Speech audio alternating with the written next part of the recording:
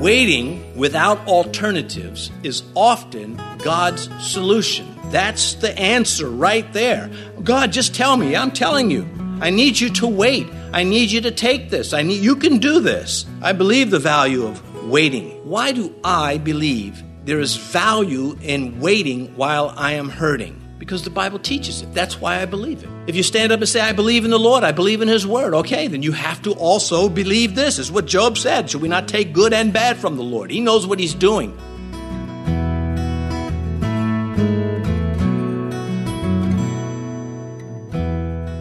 This is Cross Reference Radio with our pastor and teacher, Rick Gaston. Rick is the pastor of Calvary Chapel, Mechanicsville. Pastor Rick is currently teaching in the book of Isaiah. Please stay with us after today's message to hear more information about Cross Reference Radio, specifically how you can get a free copy of this teaching. Today, Pastor Rick will conclude his study called Spent as he teaches through Isaiah chapter 40. This is what it takes. I need strength to restrain myself, to keep from interfering with God and making things worse. I need spiritual strength to hold natural strength in its place. Strength sufficient to enable men to wait for God is what? What is that strength? What is that strength that allows me to wait for God? Well, the short answer, of course, would be faith. Built on truth, but that's not the whole answer. There's got to be more. It is love. It is my love for God, which requires that I receive His love. Not in theory. Not like I like that God says He loves me, but I really believe it too. And I love Him back.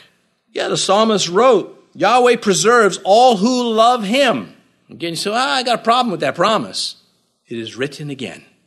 It must be balanced. The Scripture must be balanced as we go through this life, trusting God as the Savior that He says He is, that His eternity is bigger than the finite, the right now. I struggle with this too. Solomon wrote, in much wisdom there is grief. The more you learn about the Bible, the tougher it can be. Because you're looking for these things to take place in your life and they're not unfolding as you anticipated them. You thought the Lord would show up on a seed with a sword in His hand and slay the opposition. And He does not always do it just like that. In hours of darkness, love still brings light. It is why Paul and Silas were singing songs while they were hurting, having been caned. It helps us to know God's Word addresses, even in the darkest hours, God's Word addresses our soul, our deep needs. In Psalm 73, the psalmist the rich, they just get away with murder. Their kids do better than my kids. They care nothing about, not all the rich, but the rich that he had in mind. He's just lamenting before God how unfair it is. But then he writes this. He says, when I thought how to understand this, it was too painful for me.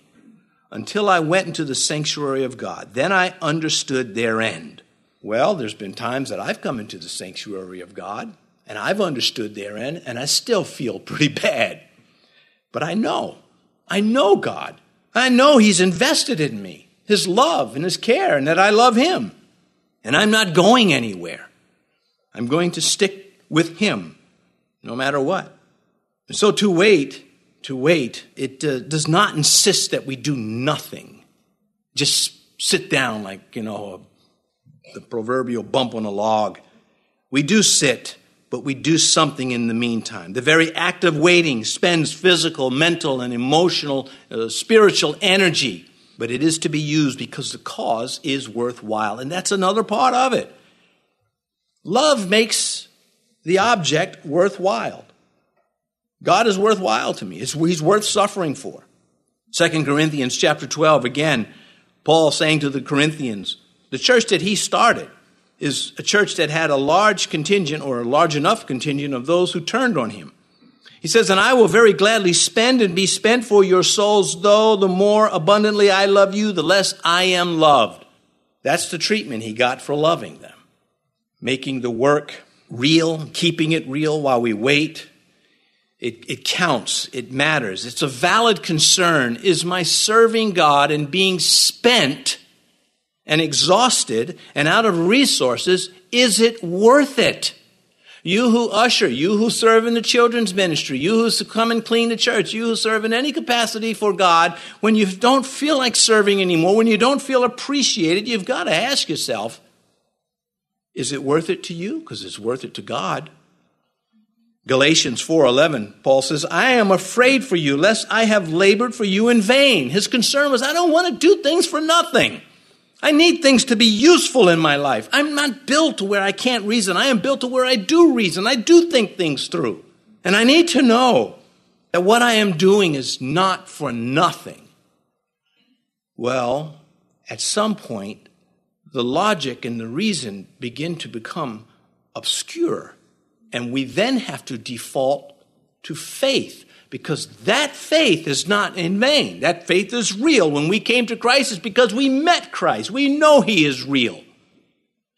And that allows us to move on. Isaiah 49, verse 4, speaking of the servant of God, the Messiah. Then I said, and this is just drawing us into the dynamics of logic and reason and concern and value, all bundled into this. Then I said, I have labored in vain. I have spent my strength for nothing and in vain. Yet surely my just reward is with Yahweh and my work with my God. Oh, God is going to reward those who wait for him. God is going to build them up. We accept this by faith. On the cross, Christ knew this wasn't the whole story. He knew this was the will of God, and it was so senseless. He committed no crime. He helped people. And this is what he got in return. To belong to something meaningful is inspiring. But to belong to something meaningless is disheartening.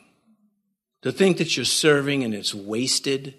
To think that when Paul says, I love you, but you don't love me back. He could have said, this is not worth it.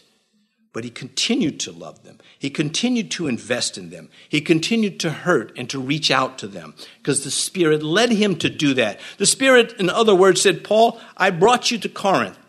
I strengthened you in Corinth when your life was in jeopardy. I brought 2 people into your life at a critical point to keep you alive. I invested in these people through you. This is my church. You are my servant. I need you to fight for this one. And that is what he did. He did the same thing with the Galatians. They went behind Paul and tried to undo all the preaching he did. And Paul said, this is a fight that I must answer. And he writes to us the Galatian letter. And just in 6 chapters, he covers all that needs to be covered.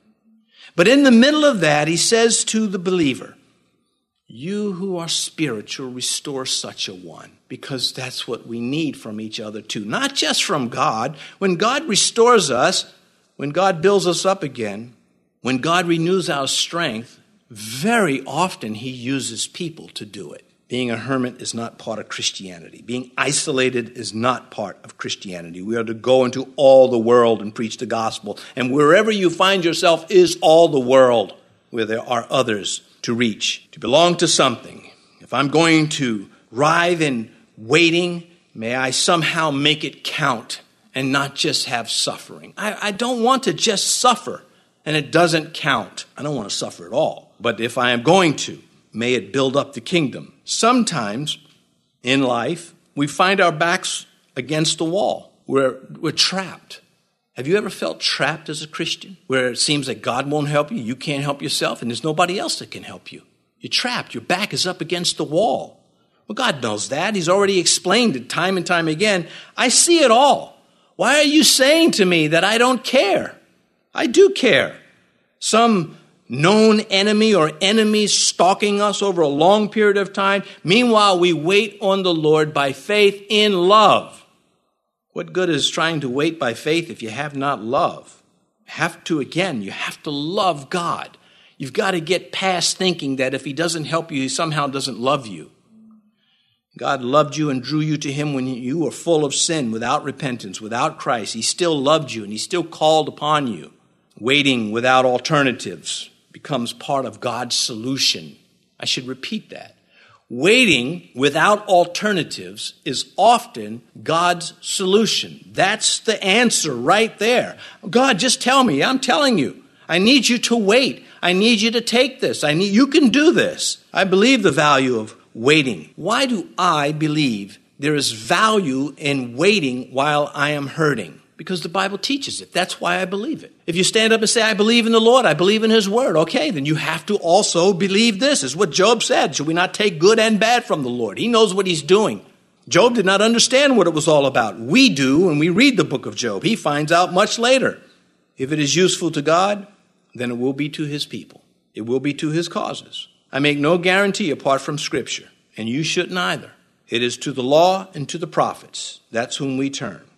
Precept upon precept. Don't think I came to destroy the law, but to fulfill the law. The word of God, living and powerful. God breathed. It is a big deal. Without it, you're doomed. Even Abraham got the word of God, not in printed form, but vocal. God spoke to Abraham. He spoke to other prophets, other people of God. He spoke to Hagar. I make no guarantee apart from Scripture. When we come to Christ, unusual categories of joy and sorrow emerge. Is that not true? Categories of sorrow and joy that you did not know before Christ, now you come in contact with. You're almost, apart from Christ, you're almost a free spirit. You make up your own rules, you make up your own God, and you just sort of dance along until you die and are judged. But when you come to Christ, everything changes. The lights turn on. Now everything is filtered through his word, through his Son. Failure to obey, failure to be, failure to overcome, failure to realize, failure to endure. Now these things are big. Whereas before you could evade them with greater ease. And these can cause me to wonder if my waiting is punishment. If I'm not as obedient as I should be, am I therefore suffering for that disobedience? Though my heart wants to obey, though I would give almost anything to just be that obedient servant, but I cannot be that person. So when I suffer now, what happens? Well, the accuser of the brethren, Satan himself, comes along and begins to accuse you. Yeah, that's why you're getting it. That's why you have to wait, and he's not going to show up because you're guilty. It is a flawed logic, and it is a lie. It is a flawed logic because I could then say, Satan, if God was punishing me for failing some commandment, then he should be all over you. You see the logic behind that. We have to learn God's undeserved kindness. We have to understand that God is so ready to forgive and love on his people. Not excuse a wrong, not dismiss it as being, it's okay, it's no big deal. No, sin is sin. It costs the death of his Son and costs of suffering and harm to countless multitudes of human beings and animals alike. 2 Corinthians 12, and he said to me, my grace is sufficient for you. My strength is made perfect in weakness. And Paul could have said, I like that, but it's not enough. He doesn't say that. He says, Therefore, because of the kindness of God on my life, most gladly I will rather boast of my infirmities, that the power of Christ may rest upon me. Well, I've been to that place. I've preached that the power of Christ may rest upon me, and been in some situation where I can't feel the power of Christ. But by faith, I know it's there, and hell hates it. Without inspired strength, we decline, we deteriorate, we fall apart. Now back to that roller coaster ride of faith. It does its divine work, When Job was at one minute saying, God is attacking me, and at the other minute saying, I know my Redeemer lives, that's the roller coaster. One minute he's low, the next minute he's high in his faith. Satan fears that roller coaster in us. Satan is afraid when you are up one moment, down the next moment. Why? Because it prevailed with Job. Job was that way and he won. And Satan hasn't forgotten. It proves we're doing more than just, I dread this phrase, when someone says, I'm hanging in there. I don't ever want to hang in there. It makes me feel like I'm on a cliff. And if I stop hanging, I plunge.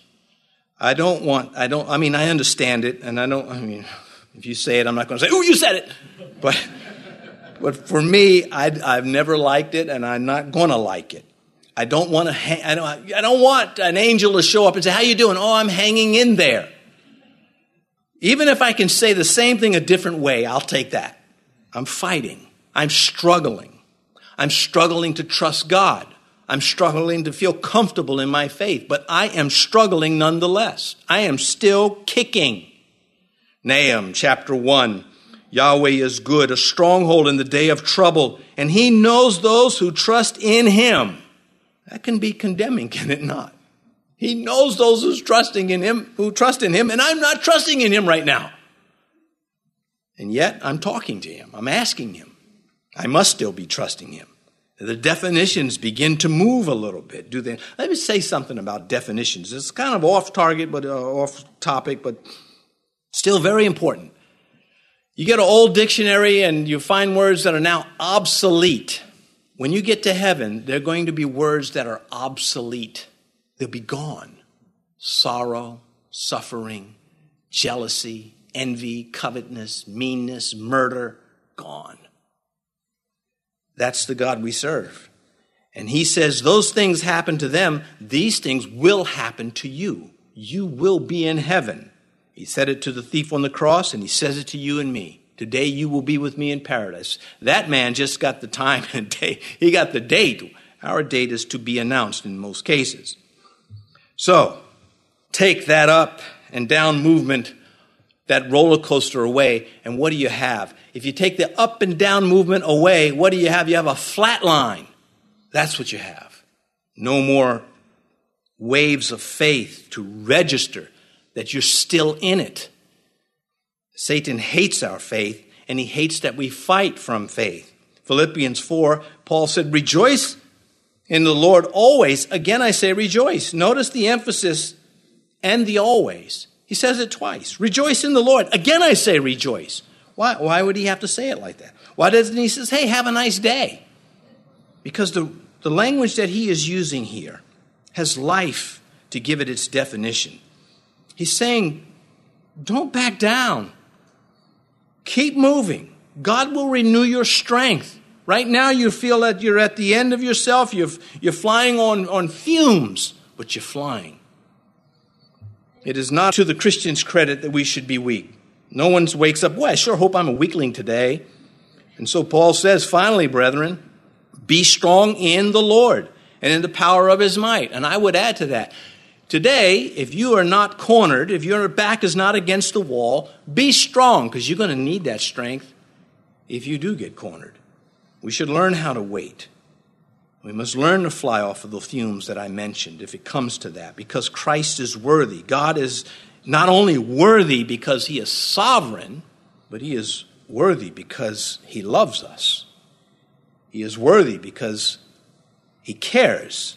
Will I serve God even if I don't think he cares?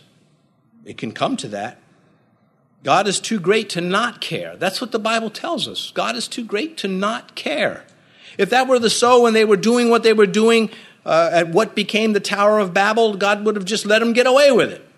But he said, now we have to go down and take care of this, because if we don't, there'll be no end to the evil that they're doing. And that's where we're coming with technology.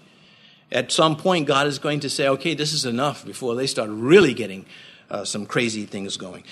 God is actually puzzled by our doubting his care. We read this in Isaiah 40. If you still have your Bible, verse 27 of Isaiah 40, why do you say, and I'm skip to the point, my way is hidden from Yahweh, and my just claim is passed over by my God.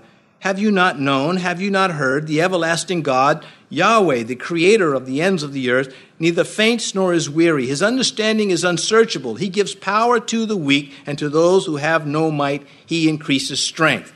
Now remember, the ministry of Isaiah was in the shadow of the Assyrian Empire that conquered almost everything except Jerusalem. And so it wasn't though the prophet had days of peace and it was just wonderful outside. I'm going out to the garden and I'm going to pray and I'm going to write some prophecy for future generations. He wrote these things, again, in hard times. Some of the kings that he served under were wicked men. And in fact, the history says that he was himself martyred by the king Manasseh. Duty is the pathway to glory, it has been said, and there's a lot of truth in that. It's okay to have a surge of faith, to rally faith. It is encouraging. In your weakest times, all of a sudden you get this surge of faith. It only lasts for a little bit, but it's enough to carry you to the next time you get that surge and have need for it until you're completely out of the problem.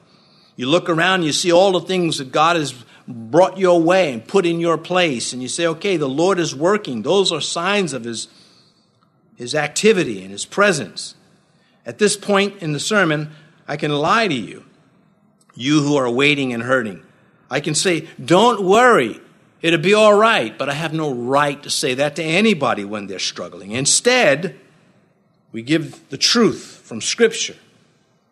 That sets the besieged heart free to serve.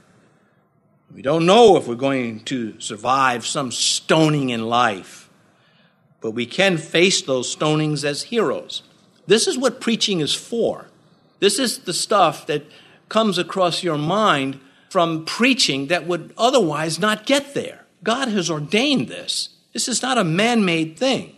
Acts chapter 7, we have it illustrated for us. And just like the Old Testament events happened for our strength, so the New Testament events.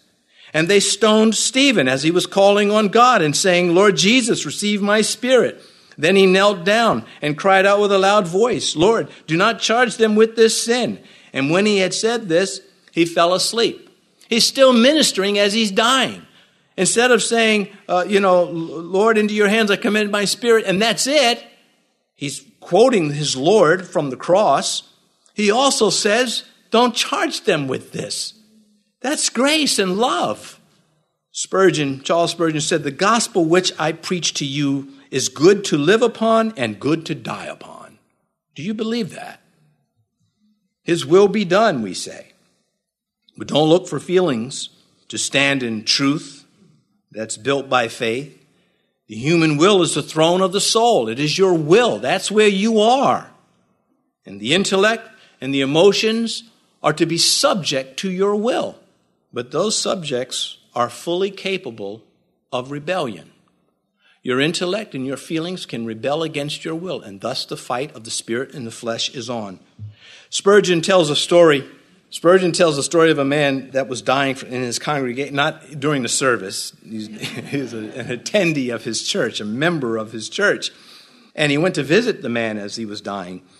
And the man, Spurgeon, as the pastor is supposed to do, he wants to see where the faith is. That's primary. The doctors will do their thing. The pastor has to find out where is this person's faith.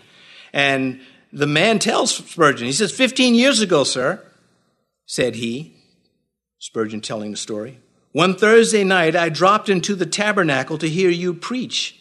And blessed be the day I looked to Christ and found salvation. I have had plenty of ups and downs, but Jesus has never left me nor forsaken me, and I am not going to think that he will do so now. His word stands fast forever. My strength is in God. That's the testimony of the righteous. That's the testimony built on the testimonies of Scripture. He never would have gotten to that place without the religious record that we hold so dear. So I would say, as we leave today, remind us all to be kind, because everyone you meet is facing some battle. And if they're at a time of peace in their lives, they'll face one later. God does not want us to suffer, but he wants us to be able to suffer. And we trust him with that. We have to trust him. And for those who reject Christ, there can be no happy ending for you. You will go through your life suffering in your own strength. The world has its own brand of facing trouble, but it is only good for one lifetime. And there are no second chances after that. Sinners may oppose God's ways, but they cannot oppose his wrath. And so considering the things we've been talking about, they are for the believer. The unbeliever has a bigger problem. He is an unbeliever. And to resolve that, Christ makes the invitation.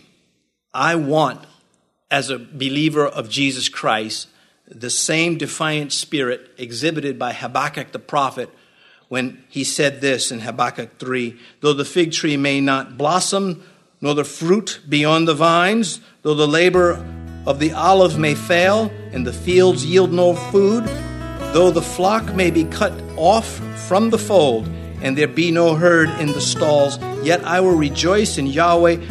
I will joy in the God of my salvation. That is a defiant faith, and that's what we should be shooting for.